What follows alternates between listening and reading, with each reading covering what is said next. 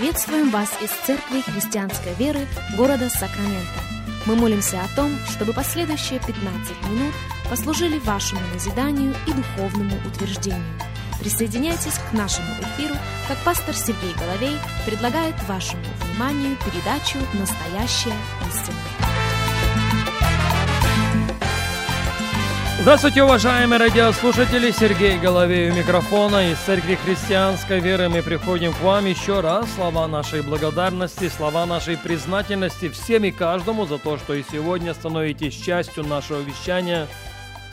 Для нас действительно большая честь встретиться вместе с вами и провести вместе с вами последующих несколько минут, как мы продолжаем наш разговор на тему «Всякое Отечество» или «Целостная семья». Наш базовый текст послания к Ефесянам, глава 3. Если у вас есть Библия, если у вас есть возможность открыть Библию вместе с нами, конечно же, я буду просить, чтобы вы это сделали. Ефесянам 3 глава, и в 14 стихе мы находим следующие слова. «Для этого я преклоняю колени мои перед Отцом Господа нашего Иисуса Христа, от которого именуется всякое Отечество на небесах и на земле. Да даст вам по богатству славы своей крепко утвердиться Духом Его во внутреннем человеке, верою вселиться Христу в сердца ваши, чтобы вы, укорененные и утвержденные в любви, могли постигнуть со всеми святыми, что широта и долгота и глубина и высота, и вразуметь превосходящее разумение любовь Христову, дабы вам исполниться всею полнотою Божией».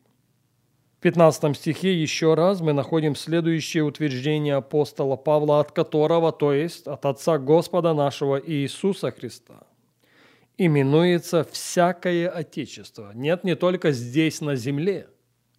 От Него именуется всякое Отечество в равной мере и на небесах. От которого именуется всякое Отечество на небесах и на земле. В английском переводе используется слово «the whole family» – целая семья. Можно даже сказать «целостная семья». Именно в этом ключе мы и рассуждаем на этой неделе. Интересно заметить, что между 15, на мой взгляд, и 20 стихами есть непосредственная взаимосвязь. Поэтому я бы хотел их процитировать для вас еще раз. Начнем с Ефесянам 3:15, от которого именуется всякое Отечество на небесах и на земле.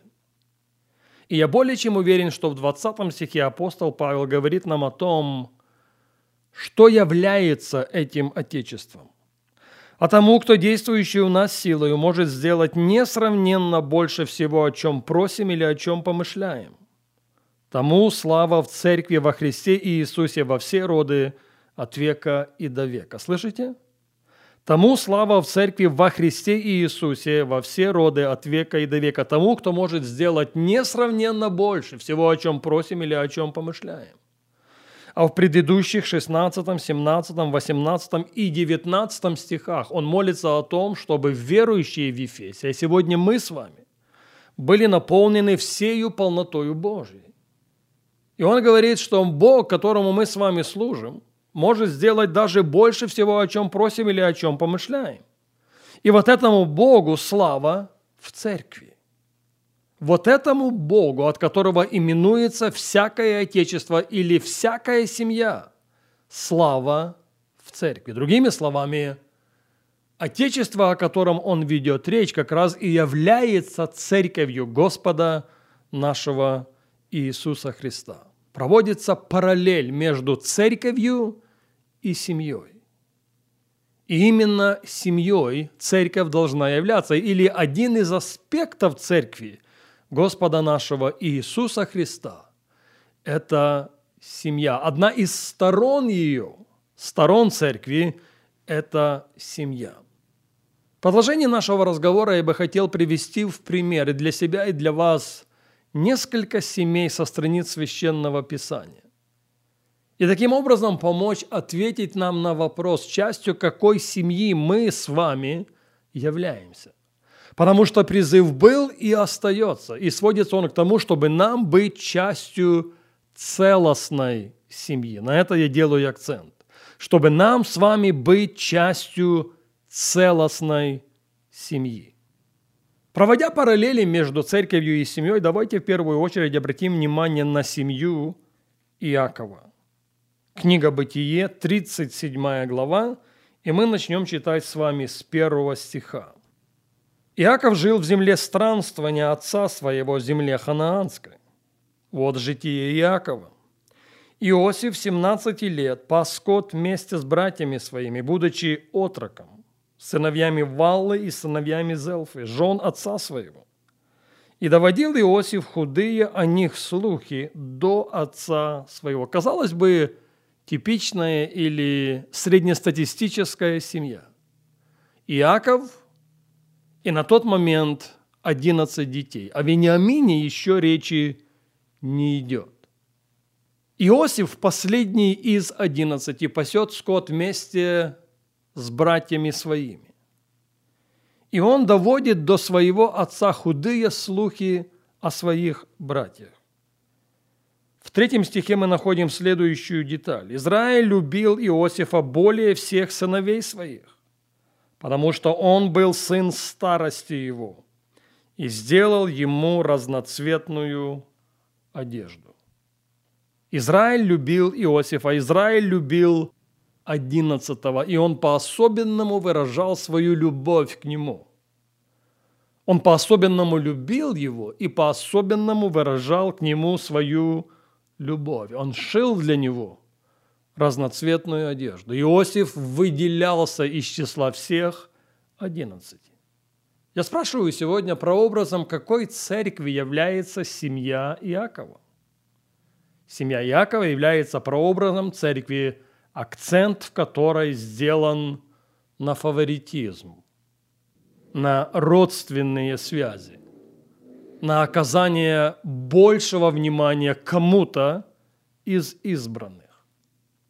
И вот когда в основе церкви это есть или остается, рано или поздно это приведет к антагонизму. Рано или поздно это приведет к противостоянию, что мы и читаем в продолжении. И увидели братья его, что отец их любит его более всех братьев его, и возненавидели его, и не могли говорить с ним дружелюбно. Прервалась линия коммуникации. Они не смогли не заметить, что Иаков уделяет последнему, Иосифу, больше внимания, чем всем остальным. Он любит последнего Иосифа больше, чем всех остальных. Они знают, что он любит его больше всех остальных, потому что он сшил ему разноцветную одежду, как знак своей особенной любви, как знак своего особенного внимания. Он в нем души не чает. Он говорит о нем больше, чем о всех остальных. Он восхищается им больше, чем всеми остальными. Иосиф и только Иосиф всегда на повестке его дня. Но это, как я сказал минутой раньше, породило антагонизм. Это не могло не породить противостояние. Братья уже не разговаривают с ним. Не разговаривают с ним дружелюбно. Вот так, между прочим, еще о каких-то бытовых вещах они поговорить через зубы могут. Но дружелюбно разговаривать не в состоянии. Помните слова Иакова? Нет, это не отца 11, это слова другого Иакова. Но если бы отец 11 прислушался к словам Иакова, которые я вам сейчас процитирую, быть может, его дом и его семья были бы сохранены от многих и многих потрясений. Так вот, Иаков в 3 главе в 16 стихе говорит, где зависть и сварливость, там неустройство и все худое. Где зависть и сварливость, там неустройство и все худое. Не мог Иаков из большого списка выделить что-то особенное, поэтому сказал, там неустройство и все худое. И вот в случае с домом Иакова все худое привело к тому, что они готовы были его убить. Закончилось продажей в Египет. Конечно, все это имело место без непосредственного вовлечения самого Бога в сценарий этой семьи. Но истина, тем не менее, остается непреложной. Если церковь или в ее основании остается фаворитизм, рано или поздно это приведет к горестным последствиям.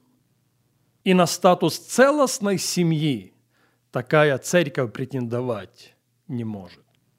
К большому сожалению, время не позволяет нам говорить об этом сегодня, и мы перенесем наш разговор на следующий раз.